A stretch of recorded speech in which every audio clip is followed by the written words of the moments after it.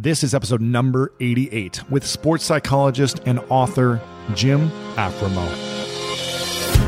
Welcome to the School of Greatness. My name is Lewis Howes, former pro athlete turned lifestyle entrepreneur, and each week we bring you an inspiring person or message to help you discover how to unlock your inner greatness. Thanks for spending some time with me today. Now let the class begin.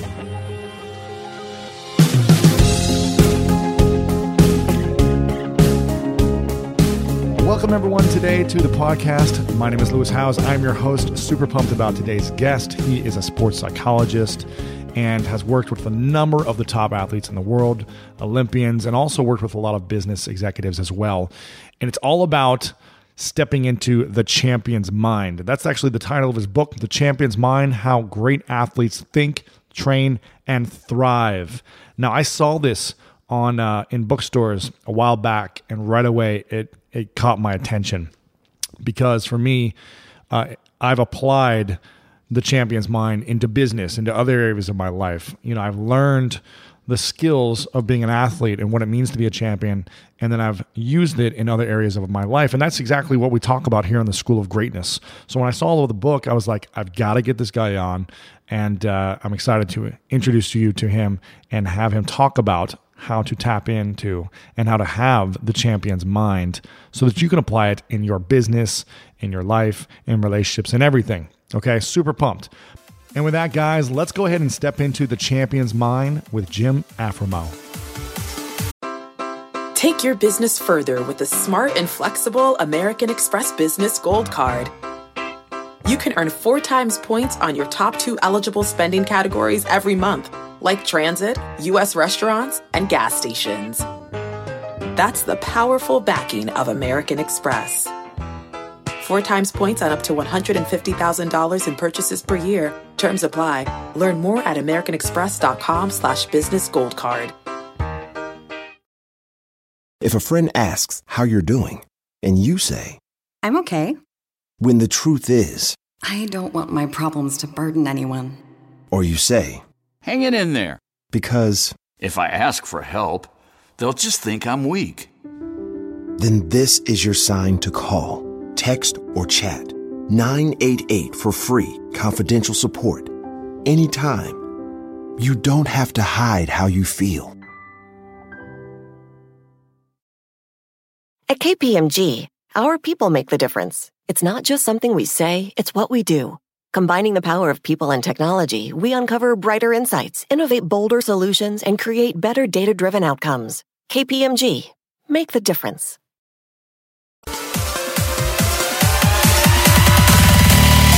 Let's get it, man. Welcome back, everyone, to the School of Greatness podcast. Super pumped about this interview today. It's with Jim Afremow. Is that how I say it?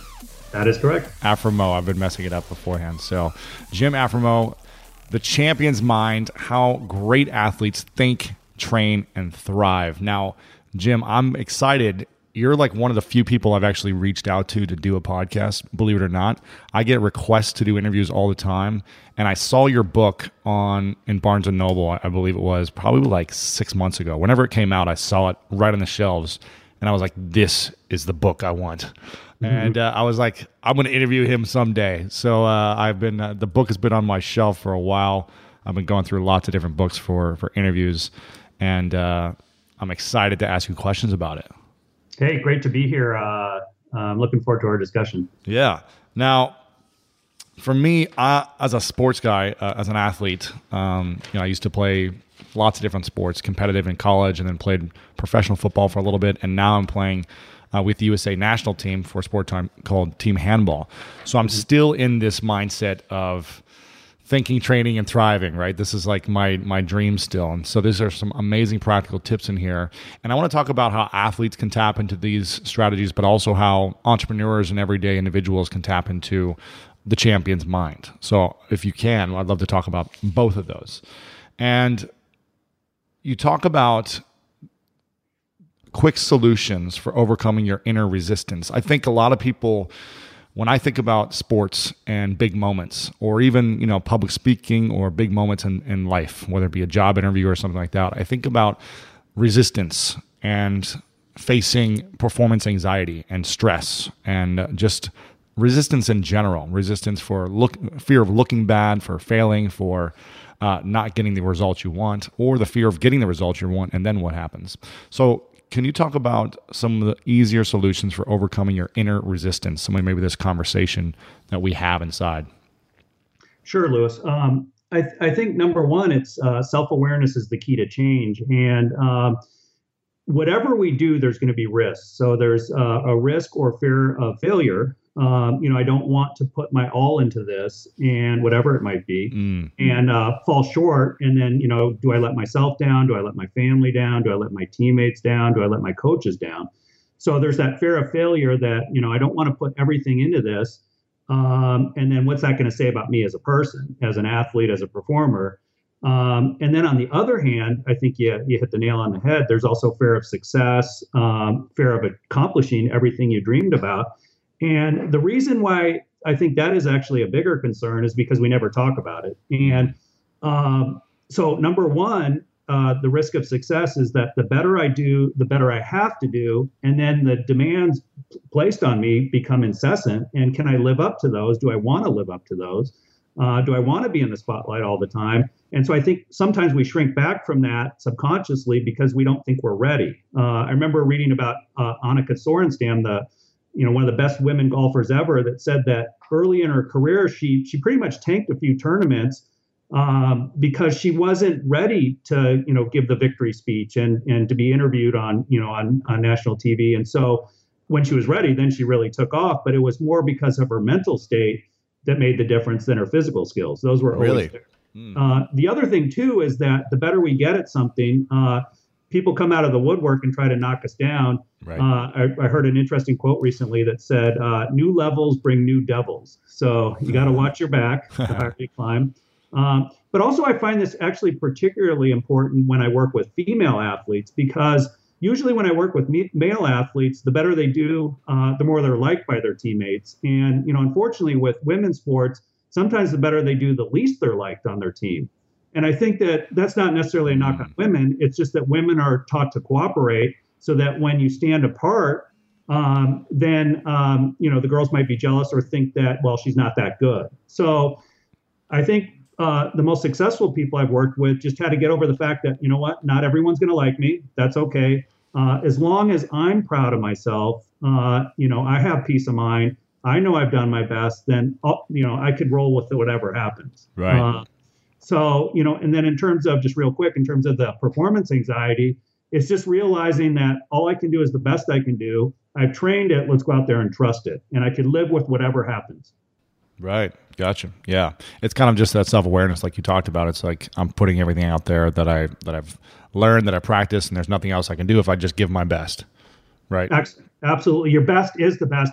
And the motto of my book is think gold and never settle for silver. And that's really what I mean by that is your personal best really, truly is your ultimate victory. Right. That's interesting. And we were just talking about the interview with Shawn Johnson where she got 3 silver medals and 1 gold. And she said that she gave her best in those silvers. And she doesn't feel bad because she went all out. And it was up to judgment and, someone else might have done better or whatever, but she gave her best in that moment. And that's all she can be. She can't be upset about it. Absolutely not. In fact, she should be really proud of herself. And Natalie Cook, she's a 5-time Olympian, Australian outdoor, beach volleyball player. Uh-huh. And she shared with me that when she told people that she was going for the gold medal in her event, when she was a lot younger, people thought she was crazy. And she eventually did win the gold medal. She won it at home in the 2000 Sydney Olympics. And she was asked, well, what if you didn't win the gold medal? What would you have done? And she had a perfect response. She said, I would have painted whatever medal I had gold. And I thought that was just a great way of looking at it. So it really is about our personal gold. Interesting. I like it. And it's in the champion's mind, any champion's mind, I like this. You have all these different strategies and tips and things that they can practice. And early on in the book, you talk about daily gut check questions. Mm-hmm. And I love this. I want to have you give me a reason why this is powerful and why athletes or entrepreneurs or anyone should set this for themselves. But basically, you say at sunrise, ask yourself, how will I be a champion today? Which is setting the intention for what you want to create that day. And then at night or at sunset, you ask yourself, how was I a champion today? So you're being accountable. So why is it important to set the intention every day and keep accountable for your dreams and your goals and achieving becoming a champion and whatever it is you're doing? Well, today is all we really ever have. There's a sign at a bar I once saw, and I think, I've read this before, so there must be a lot of these signs out there, but the sign at the bar I saw said free beer tomorrow. And, what happens if you show up tomorrow? There's no, there is no tomorrow. And so today is what gets us to tomorrow. And so, I really am all about, it's a win the day attitude. It's, today counts. And a lot of times we BS ourselves, to be honest. We procrastinate, we put things off until we're perfectly ready, and that day never comes. Right. So even if you're at 75% today, don't use that as an excuse. Get 100% out of your 75%, and you'll be well on your way to accomplishing your goals. So today plus today plus today gets you where you want to be. I like that. I think you've got to have some urgency in whatever it is you want to create. You can't just take action tomorrow. You've got to take action now, every moment. And you got to continue to take action in the moment now, today, because there is no tomorrow. There is no guarantee tomorrow, whatever it may be. And you may not be able to have that opportunity. So I like that thought.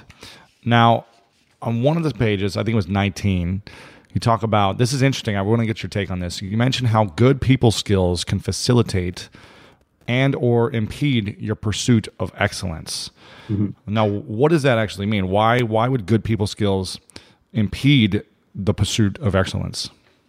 Well, coaches, their perceptions of their athletes will determine, who gets to start and playing time. And if I'm a coach, I want someone that demonstrates that they're all in, that they bought in to what the team is all about, and that they get along well with their teammates. They challenge their teammates, but they support their teammates on game day, obviously, and that they add positive energy, or they add chemistry to the team instead of being the one that spoils it. So, right. We are social creatures, and so you have to go along to get along when you're part of a team. Now, that doesn't mean you can't be a leader and challenge and do all those good things, but it has to be for the benefit of the team.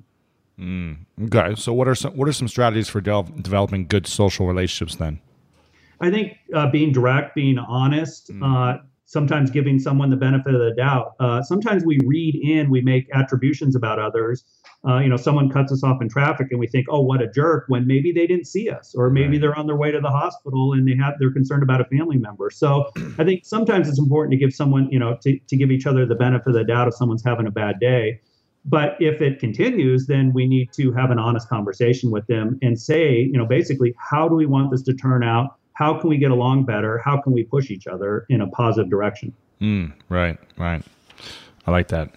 Now, and I always hated it when coaches would play favorites. It's like even when the kid would or the athlete would mess up all the time, it's like sometimes they would just let them continue to mess up because they liked them. And if the other athlete messed up once in a blue moon, it's like they could never mess up when they still couldn't get it right. I never liked that with coaches it's always seemed unfair. So I like the idea of being direct, being kind of like open in that communication, as opposed to having your athletes wonder like what's happening, are they playing favorites, things like that. Mental imagery. This is something I'm a big believer in and something I practice constantly. I practice it in the morning. I practice it at night for sports, for my dreams, for my goals, everything I want to create. I'm constantly going through mental visualization. And you say mental imagery, visualize to actualize. Now, some people may think, well, isn't that kind of like law of attraction, woo-woo stuff where you think it and it just happens? And you think you want to make $1 million and then you get $1 million check. And obviously it's not that. So can we talk about what is mental imagery and how does it work to enhance performance? Sure. It's basically seeing and feeling your performance before you actually do it. And Perfect example. I don't know if you remember this, but during the Sochi Olympics, Michaela Schifrin, she became the youngest slalom champion in Olympic alpine skiing history. Wow. She had just turned age 18. And so she was asked by reporters prior to the competition, what's it like? This is your first Olympics. And I loved her response. She said, I've been here before in my head for sure. To everybody, this is my first Olympics, but to me, I've been here 1,000 times before. Wow. So talk about using visualization so that when she got there, almost been here, done that. Now I could just go out there and compete. The neat thing about visualization is we could use it for so many different purposes. So for example, if you're injured, instead of just sitting at practice watching your teammates run through drills, Yes. you can visually practice running through those same drills. And some of the greatest athletes of all time have talked about that. They call them mental reps. Yeah, they get their mental reps in so that when you leave the game physically, you don't have to leave it mentally. So that is so important. Another thing to do would be, picture yourself dealing with all types of adversity and overcoming it, whether, different, inclement weather or, it's the last shot of the game. So that when you're in those situations, it's more familiar, and you have more confidence, and that you just are able to let your body fly and reach its goal. And you say when visualizing, some people might think, okay, how do I actually do this? Do I see myself? Am I looking above from bird's eye view? Is it me doing the reps? Is it me, looking at myself from a different person's point of view? And you talk about in the book, you say strive to experience the action in a 3D form, from the first person point of view through your own eyes, as opposed to a third person point of view through the eyes of a spectator. And you say to see it, feel it, and enjoy it. Now, what does that actually mean? Well, if you look through your own eyes, so that if you're sitting at your couch and you're, or at practice and you're visualizing yourself performing, seeing it from that internal perspective makes it a little bit easier to feel yourself performing as well, versus if you're watching yourself, let's say, on TV. Sure. But really seeing it and feeling it. So we're so visual, and sports are so visual that you really want to see it, so brighten the colors, bring the image closer, really make it so that you're right there. Feeling it in your body is important too. So when I work with a golfer, with your first rehearsal swing, see the ball going to your target. With your second rehearsal swing, feel the body making the swing that you want to make, and then just go let it rip. And so the enjoying it part is so important, because enjoying yourself is how we let all of our skills come out. And so it gets us in the flow state, right? Yeah, it gets us in the flow state. And if you're, and I think that's one of the misconceptions we all have. And you mentioned coaches sometimes have, coaches have certain ways of looking at things. And sometimes coaches look at, well, if you're having fun, you're not taking it serious enough. And my response is, if you're taking it too serious, lots of luck. So, yeah, right. I'd rather you be a little more playful. And, I would say it's fun with a purpose. It's not like you're goofing around. But if you're not enjoying yourself, you're doing it wrong. Right. And if a team isn't really enjoying themselves, then the coach is doing something wrong. Yeah, so it's all stressful and work and, strict attitudes. It's like, what's the point of playing a game in the first place? Absolutely. And when you look at the best athletes in the world, we don't say they work at gymnastics or they work at golf. We say they play their sport, and, the rest of us work at it and then wonder why we fall short. So my whole thing with practice versus competition is be a little more serious in practice. Like we talked about earlier, make today count. How am I getting better today is your attitude. But then when you get to the competition, to be honest, it's just a fancy practice. It's just a special day. It's just, it's a time to go out there and really express yourself.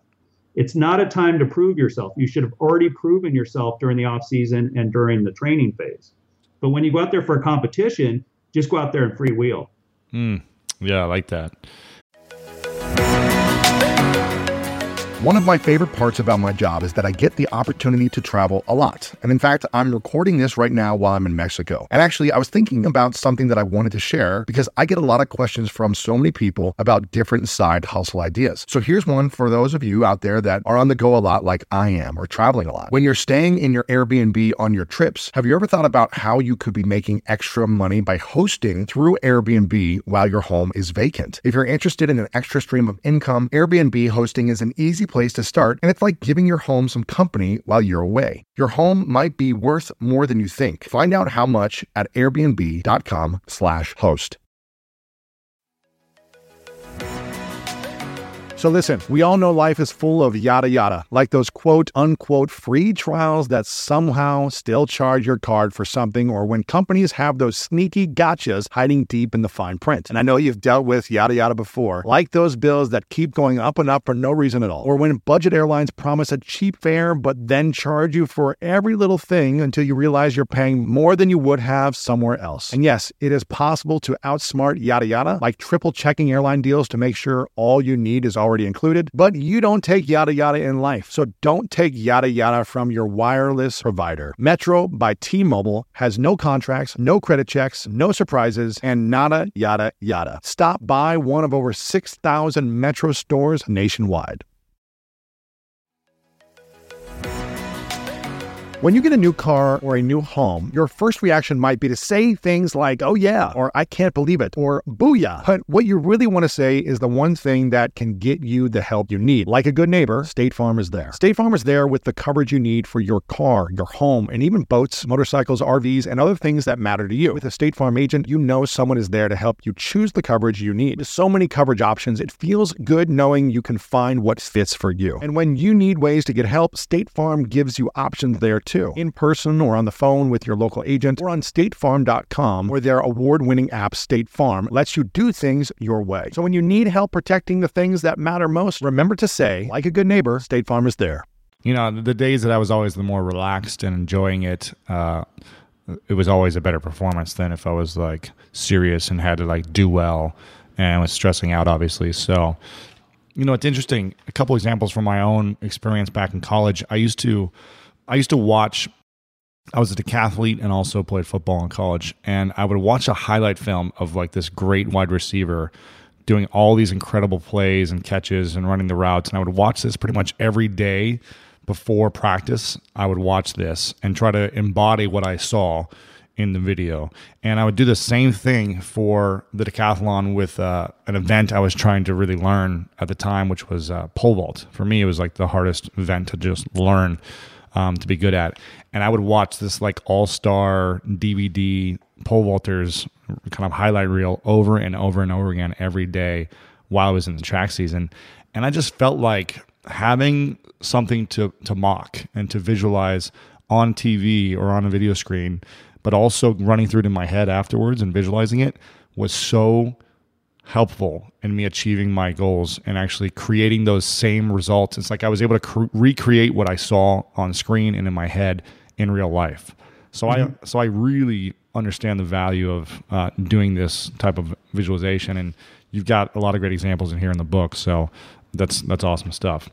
The next thing that, again, I love, and everything in the book you talk about, for me, it's just like reaffirming what I was doing was working, and it gives some good points. The next one is self-talk, and you have some interesting research that you have here on self-talk. I believe it's on page 40, where you talk about tasks requiring fine motor skills need instructional self-talk, whereas tasks requiring strength and endurance needed motivational self-talk. Now, can you talk about what that actually means and how to apply that? Sure. If you're doing a complex task, let's say a golf swing or even pole vault, you might need to remind yourself of maybe one or two things before your attempt that are mechanical, so that you could bring the whole movement together. But if you're, let's say, running or doing some sort of endurance sport, it's not so much about the technique. You probably already have that down, when it's time to compete. So it's just about pushing yourself. Overcoming the pain. Yeah, and realizing too that there's a lot of pleasure on the other side of that pain. But is really because your body, what do we say in like cycling is shut up legs, and so that's where you got to, the body wins when the mind refuses to give in. So for endurance sports, whether swimming or running, triathlon, hiking, those are the kind of events where it's got to be motivational. Push, push, push, go, go, go. And that will help you get through that rough patch that you're experiencing in the moment. Right. If you're running and you're saying, okay, make sure to relax your shoulders and put your arms at 90 degrees and run on your toes and do this, you're probably going to get out of the zone and confused as opposed to wanting to push forward. But as a pole vaulter, for me, it was really key for my coach to be like, okay, focus on hitting your mark with your foot, or focus on driving your knee up. Just like one or two simple things where I just focused on that and then allowed myself to go through the rest of the motion. That was really helpful for me. Yeah, you don't want to, before you're jumping a pole vault, for example, you don't want to be come on, let's go.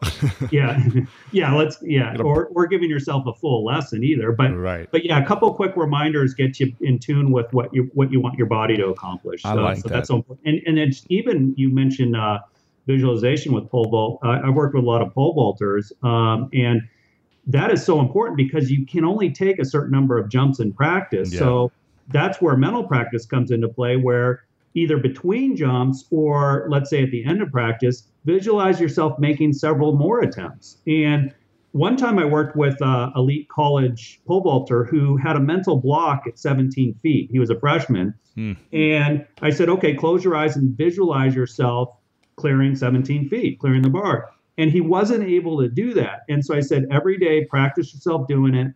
He said after a while, it became like playing a video game for him. These are like physical skills. The more you do it, the better at it you get. And he wasn't able to clear 17 feet until he was actually able to picture it in his mind first. So I thought that was really interesting. Wow. That is really interesting. And I feel like that could be a great translator for people in business as well when it comes to building a business, launching something, creating something, making a certain amount of income. I think a lot of people, when they don't believe that they deserve to make over $100,000 or $1 million, they're probably never going to make it. But when they start seeing it happening, and I don't know the exercises you could do, but like seeing yourself creating what you want to create and seeing yourself depositing checks in the bank or some type of act like that, maybe that's kind of interesting. I'm visualizing it first.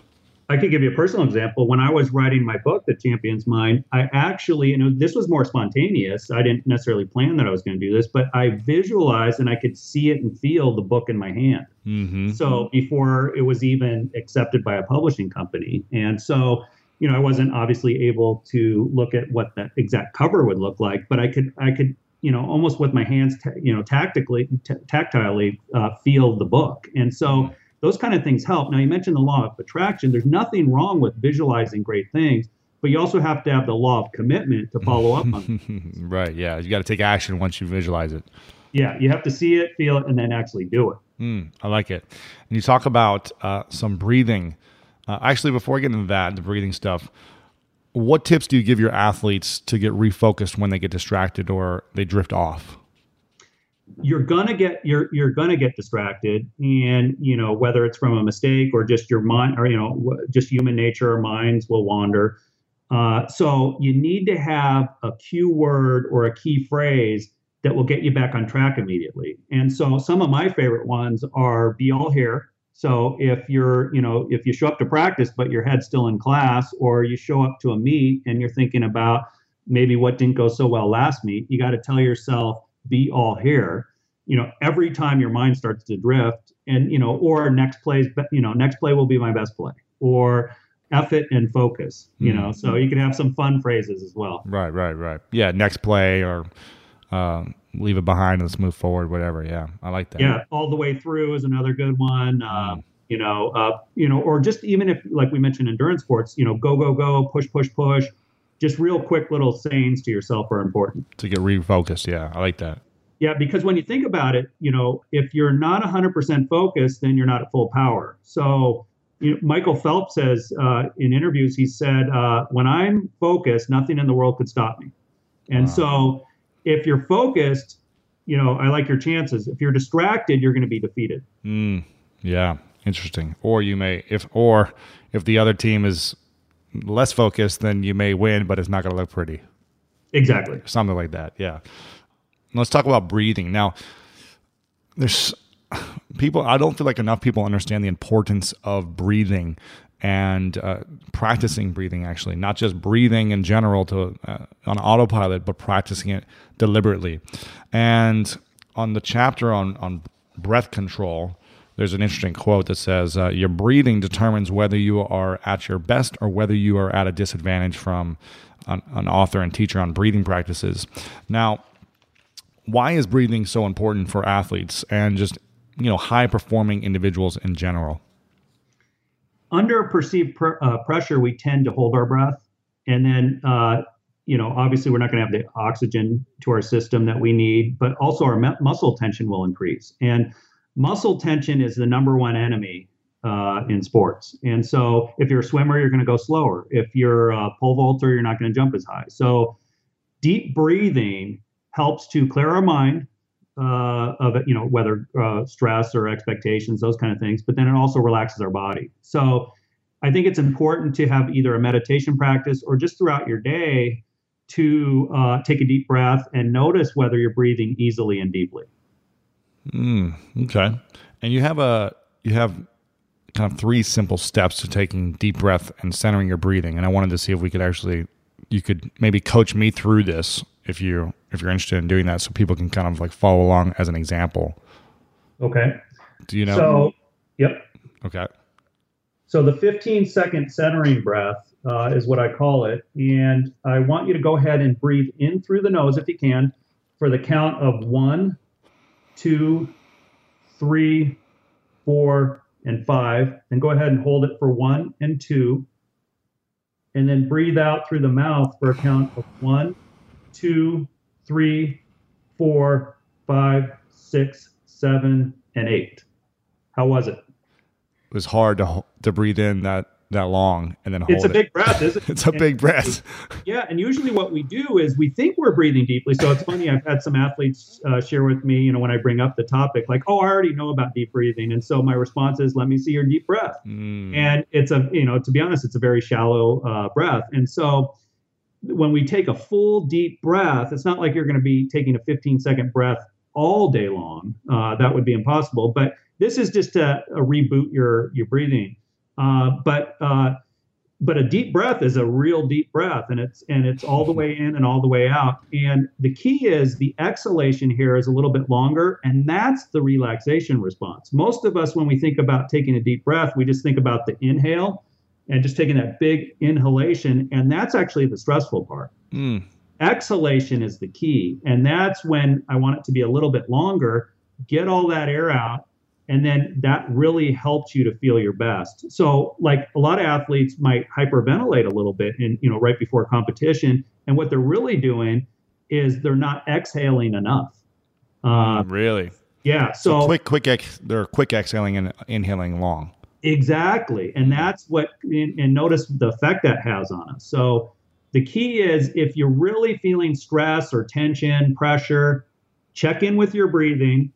Take a big full breath and then exhale a little bit longer, a couple seconds longer than you inhaled, and you'll notice right away how helpful it is. I like that a lot. Yeah, one of my favorite quotes on breathing is it's an old Chinese proverb, and it says, "If you know the art of breathing, you have the strength, wisdom, and courage of 10 tigers."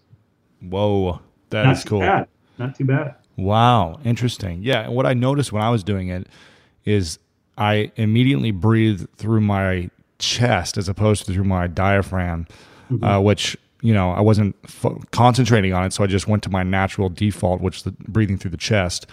And it was a stressful, it was challenging at the end.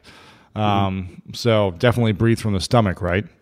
Yeah, you want to breathe, think of it more as a belly breath than from the chest. And so even though you're not really breathing from your belly, like you said, you're breathing from your lungs, you're breathing from your diaphragm, but you want to push your diaphragm down, and your belly starts to extend a little bit, and then when you breathe out, it starts to come back in. So you could almost, one way is to imagine that there's a balloon in your belly, and so you fill up the balloon, give it a color, fill up the balloon, hold it, and then let all the air out of the balloon. But yeah, we have a tendency to hold our breath or breathe too shallowly from the chest. You say give it a color? Yeah, make it a little bit more creative and memorable, and it adds a little bit to the experience. So, if I'm working with a team and I say, or an individual athlete, and say, take a big belly breath, picture a balloon, and then go ahead and do it, then, I kind of a trick question is, what color was your balloon? And if they didn't have a color, then, maybe they weren't doing it right. So, interesting. So giving it a color is pretty good. What's a good color to use? I think blue, anything that's relaxing and calming. So I think light blue, something that reminds you of the ocean, water, I think is really helpful. Because the neat thing here, it's such a mind-body connection that when you relax your body, you clear your mind. And when you're playing your best, your mind is like still water. So this is a great technique for being in the right frame of mind. Now, is mental visualization or mental rehearsal plus breathing plus meditation could it all be kind of the same thing?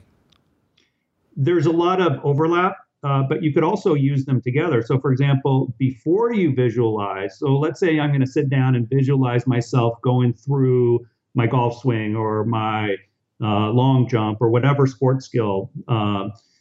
You could focus on deep breathing for a little bit to kind of get the garbage out of your head, to relax your body, and then go through your visualization routine, or you could meditate in between those two. So it's really about quieting your mind and relaxing your body. And then really that's going to make the imagery even more powerful. Interesting. Okay, cool. But definitely breathing, visualization, meditation, doing some practice daily. I like to do it in the morning and at night, but would you recommend that doing something daily is going to support you in being a high performer as an athlete or in business? Absolutely. You can, champions do not leave the mental game to chance or circumstance. So the great thing about this is, in terms of mental training, is it need not be time consuming. So 10, 15 minutes in the morning or before practice or at night can be really helpful.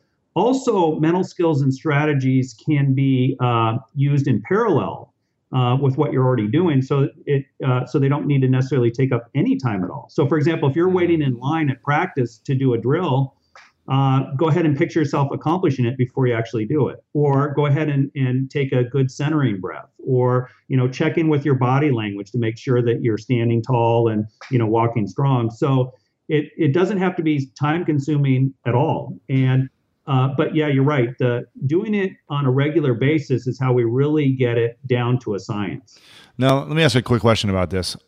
If I'm in line, I'm just playing devil's advocate here. If I'm in line about to go do a route in practice, and if I think about what I'm going to do right before I do it and start getting in my head a little too much, wouldn't that kind of mess me up, or maybe not keep me in the flow of just like stepping up and doing it? Or do you think it would be okay?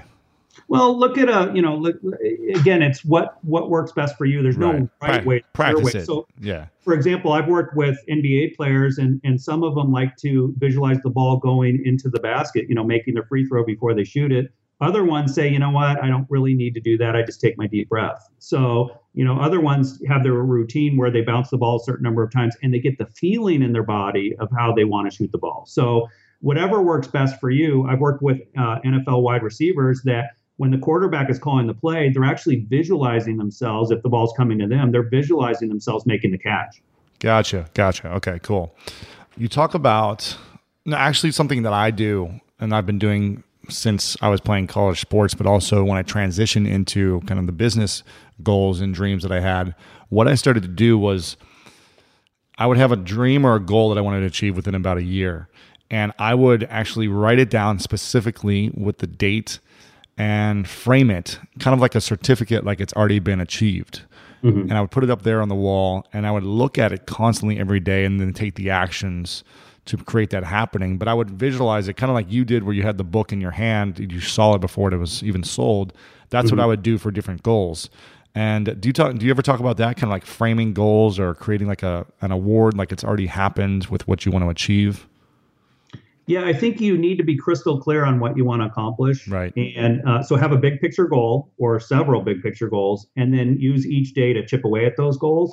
But I really like creating an environment of excellence around you that prompts you to stay on the right track and a positive track. So I think dream boards are great. I think getting a whiteboard, and on a whiteboard, write down some of your favorite quotes and, little acronyms like how bad you want it. Writing what you want to accomplish. And the thing with, if you write down your goals and you tell others about it, research has shown that you're 30% or around there, it depends on the person and the study and what they're looking at, but 30% more likely to accomplish those goals. So rather than if you just keep them in your head and because they could be out of sight, out of mind. So I think writing your goals down is really helpful.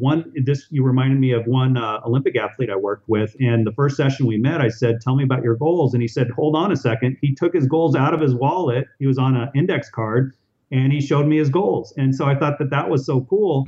Versus some athletes I work with that aren't as accomplished, I might say, "What are your goals?" And I don't know. And so one of the sayings I really like in sports psychology is vague goals lead to vague outcomes. So you want to be crystal clear on what you want to accomplish.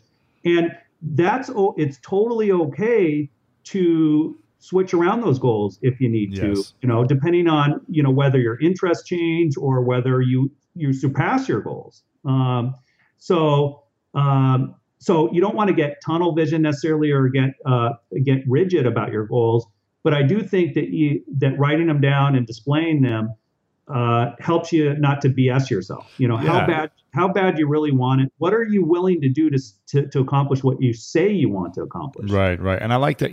I like that you said you can shift your goals at some time if you want to. You don't have to be attached to the outcome, because I've seen a lot of people in business be so attached to this one business idea, this goal that they want to launch something or get something to a certain level, and it's just not working. And they're trying everything and it's not working.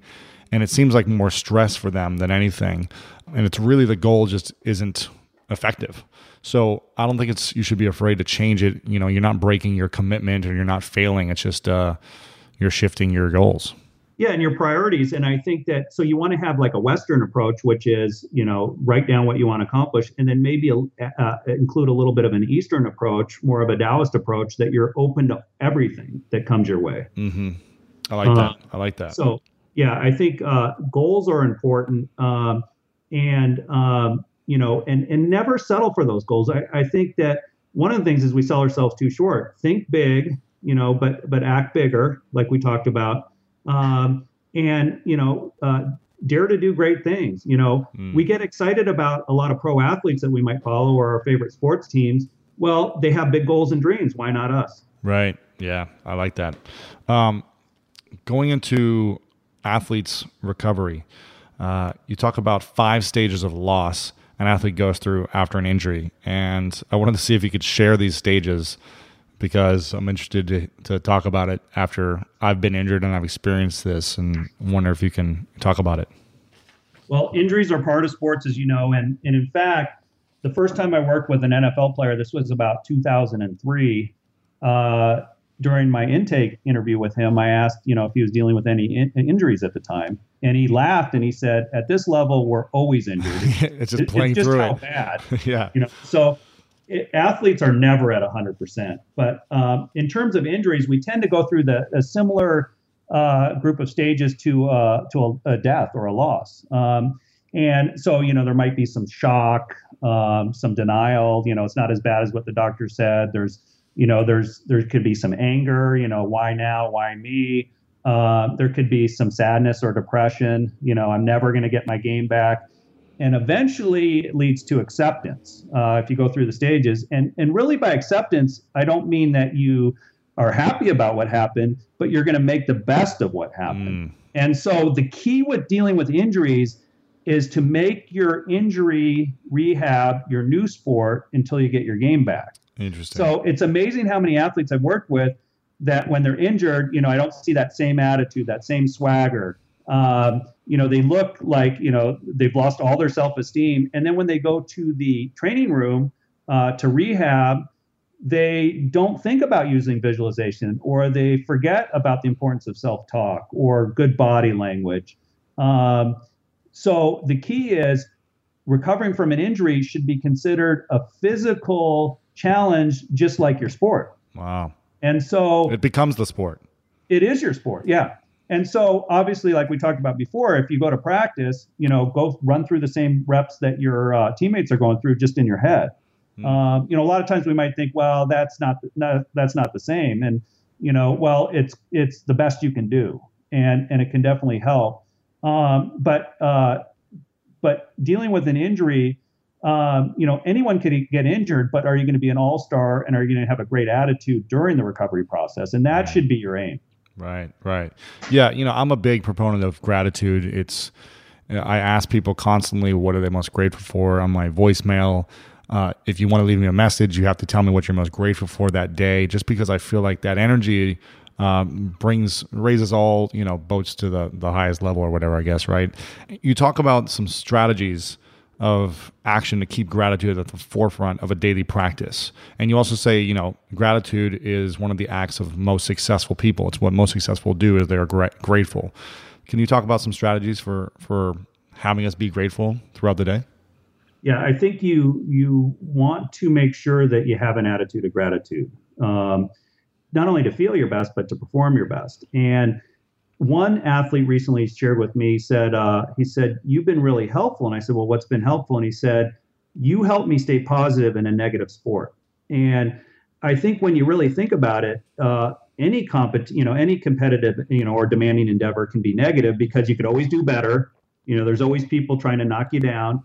It takes a lot of hard work and, patience and commitment. And so we have to keep on a positive channel, thought channel during that time. And gratitude is one way to do that. So whether once a day or once a week, at the end of the day, at the end of the week, jot down some things that happen, earlier in the day or earlier in the week that you really appreciated. So maybe someone complimented you about your work ethic, or maybe, a coach gave you a really good tip that helped you with your mechanics. Or maybe you just heard a new song by your favorite band. And it sounds corny, but it's really powerful. So I remember at Arizona State University, where I worked for a long time with the student athletes there, I started saying, well, I got to, practice what I preach. I got to walk the talk. So I started doing a gratitude journal. And I remember just one day I was walking around campus going, wow, this is a beautiful campus. And look at that bird. And wow, this is just a really pretty place. And so I realized, that I was probably taking the campus for granted. I was just used to it. And so the attitude of gratitude and having a gratitude journal just takes a few minutes here or there, and it really has a profound impact on your mood. And I think part of it is, I mentioned that sports can be negative, but our brains are hardwired. Our brain is hardwired to focus on the negative, and that's for survival purposes. So if you're walking through a jungle and you miss a beautiful rainbow, well, that's not going to ruin your life. But if you miss the tiger or the lion behind the bush, that might be the last thing you see. So right. I think we're usually thinking about, well, what we didn't accomplish or what didn't go well, those kind of things. So I think that the attitude of gratitude approach really helps you stay on a positive track, because things are a lot better than usually we give themselves credit for. Right. No. Whenever, and I don't think that's, I would think you would probably agree with, if you have an experience that's sucks, or you get injured, or stuff just isn't going your way, I think you can still experience your feelings. Don't mask them and just say, oh, everything's okay, I'm grateful. Mm-hmm. But would you agree to that? Like it's okay to at least experience how you're feeling, but not to be stuck on it forever? Yeah, no one's positive all the time. Right. And I don't know if you would really want that. I think the key is to be vitally engaged in life. And if you are, doing the things you value most and giving it your best effort, if you do that, then you're going to be happier more often, but you're not going to be happy all the time. And when something does happen, if you lose a tough game, well, then it should feel like someone punched you in the stomach. It's going to hurt for a little bit. But I totally agree with you. Don't pitch a tent in those feelings. Right. Don't stay stuck. So feel what you need to feel, talk about what you need to talk about. and then move on. Yeah. And part of that is having a debriefing process. So in the book, I talk about, after, could be a tournament or a competition or even the season, what went well. It's amazing how many times I ask athletes, tell me what you did really well last competition. Oh, I didn't do anything perfectly. Well, I didn't say perfect. I said what went well.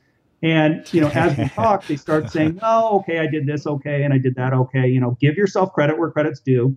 And then maybe just pick one or two things that didn't go well. And how am I going to turn those around? How am I going to work on those so that I do better even next time? So what I find with most high achievers and, and most serious athletes and, business professionals is I think they're afraid of doing that because they think that, well, if I'm too nice to myself, if I give myself credit for things that I did well, then I'm going to settle for less than my best.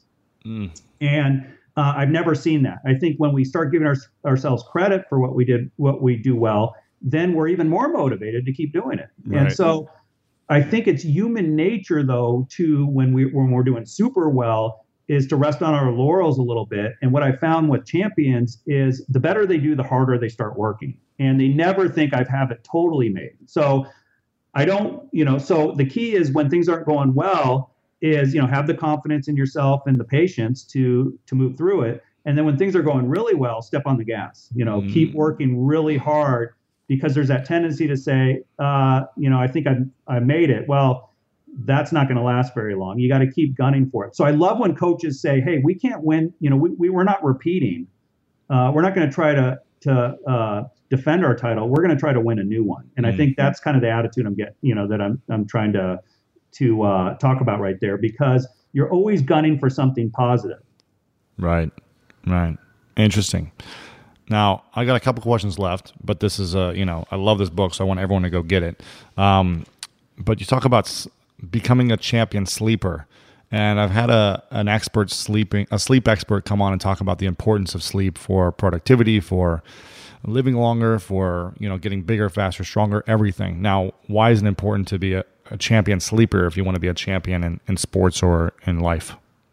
Resting well is mandatory, and everyone works hard. When you start getting into the elite high school, college, pro Olympic athletes, they're all going to work hard for the most part. But I think one thing that can help separate the top from from all others is they balance the hard training with regeneration and good recovery. And so what you end up doing, if you're burning the candle at both ends, you're going to wear down. It's kind of like leaving your if you had your favorite race car and you left it running all the time, it's going to eventually break down.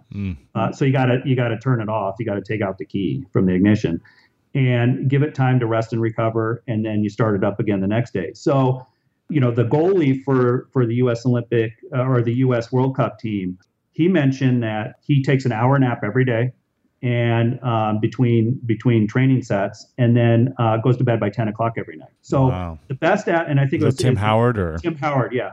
And I think that and he talked about how just recently in interviews that how important his rest and recovery is, especially as he's getting older as a player. And so the best athletes in the world are very, very serious about protecting their sleep and their rest and recovery time. And, and even having some time where they just shut off their brain. So they play video games or they just hang out with friends, just so they're not grinding every second of every day. Sure. But with athletes that aren't getting enough sleep, usually what I find is they're more likely to get sick. Their body starts to, their physiological defenses start to break down a little bit, but then also they're more likely to get injured. So, because they go out on the field and they don't have the reaction time they normally have if they're fatigued. Sure. So you want to make sure that you work hard, but you balance that with resting well. Yeah, and in the book, you've got a whole page on some tips on becoming a champion sleeper, so I'll let people get that information. Last couple questions here. What's a simple game plan that everyone can follow to have a champion's mind, whether they're an athlete or have a big dream in business? What's a simple game plan?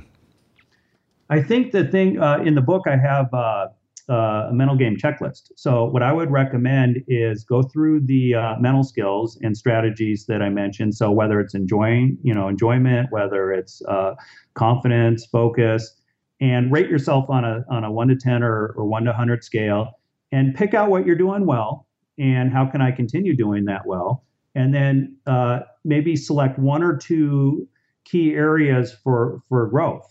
And then decide I'm really going to hit those areas, and I'm going to have daily goals to follow through with it.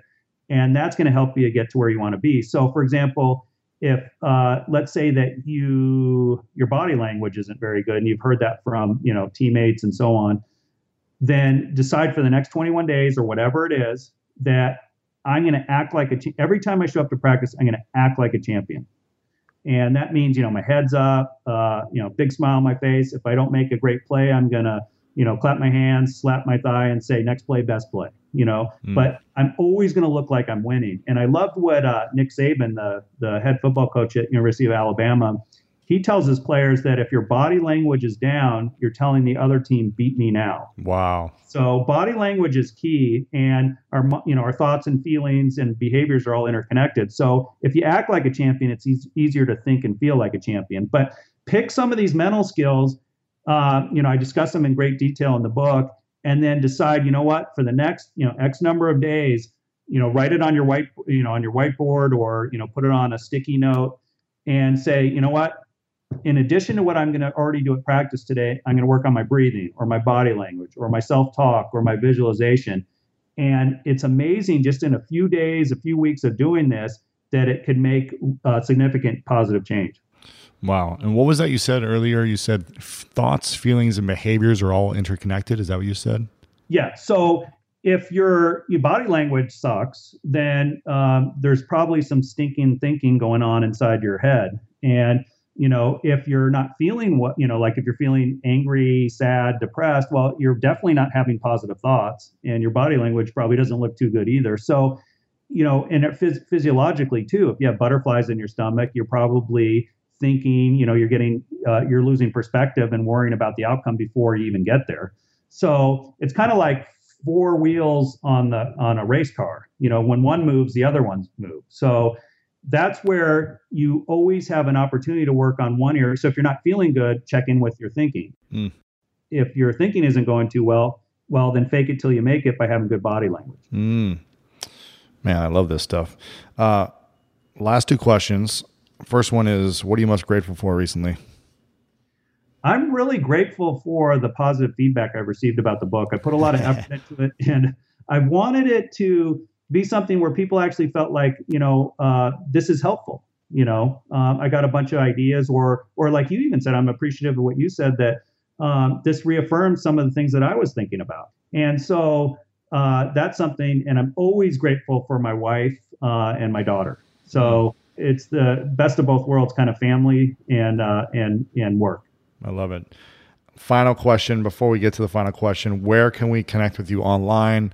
I'll have all this linked up with the show notes that I'll talk about here in a second, but where can they get the book? What's your website?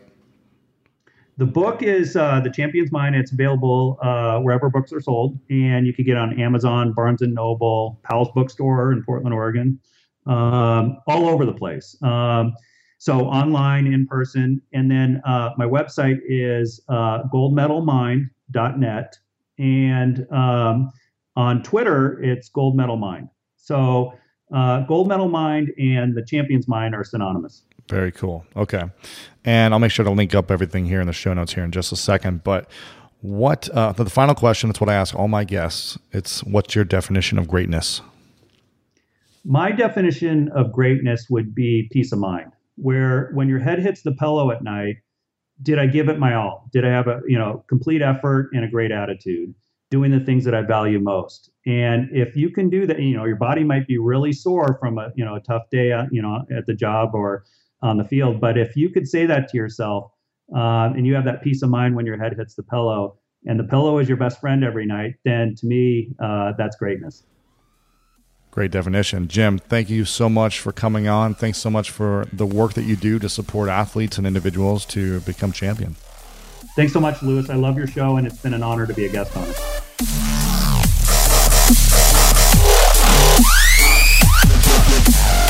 And there you have it, guys. I hope you enjoyed this episode, and make sure to go ahead and go back to the show notes over at lewishowes.com/88 to learn more about Jim and all the things that we covered here today in the show notes. lewishowes.com/88. Again, big shout out to our sponsor, 99designs.com/greatness. You're going to get that free $99 upgrade for the Power Pack. It's really to support you in getting in front of better designers to give you a better chance of a brand and design that you want. So check out 99designs.com/greatness to get that $99 Power Pack upgrade. Again, guys, I'm so appreciative of your time and your energy for coming on and listening to these episodes. If you have yet to subscribe, please subscribe to the podcast over at itunes.com/School of Greatness. Leave us a review on what you like, what you didn't like. Feel free to share your thoughts, and your feedback is always welcome here. And share this with your friends. Go ahead and leave a comment over at lewishowes.com/88 on what you thought about this. What was the most powerful thing you got out of this interview? And share it with your friends over on Twitter and Facebook. And of course, post a picture over on Instagram of where you're listening to the show right now and tag me at Lewis Howes or hashtag School of Greatness. Super pumped about all the interviews we have coming next. You're going to want to make sure to get on these and listen to them ASAP. They're incredible. They're inspiring human beings, and I'm bringing them to you soon.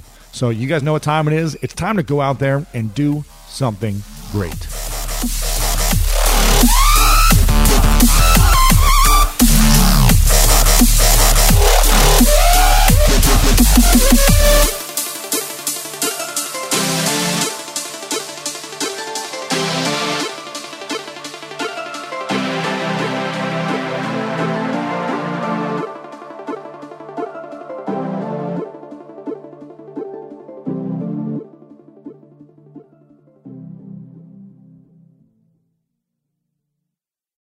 The living room is where you make life's most beautiful memories. But your sofa shouldn't be the one remembering them. The new life-resistant, high-performance furniture collection from Ashley is designed to withstand all the spills, slip-ups, and muddy paws that come with the best parts of life.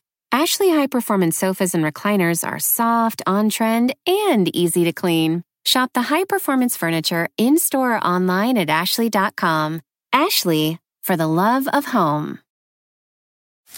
You can host the best backyard barbecue when you find a professional on Angie to make your backyard the best around.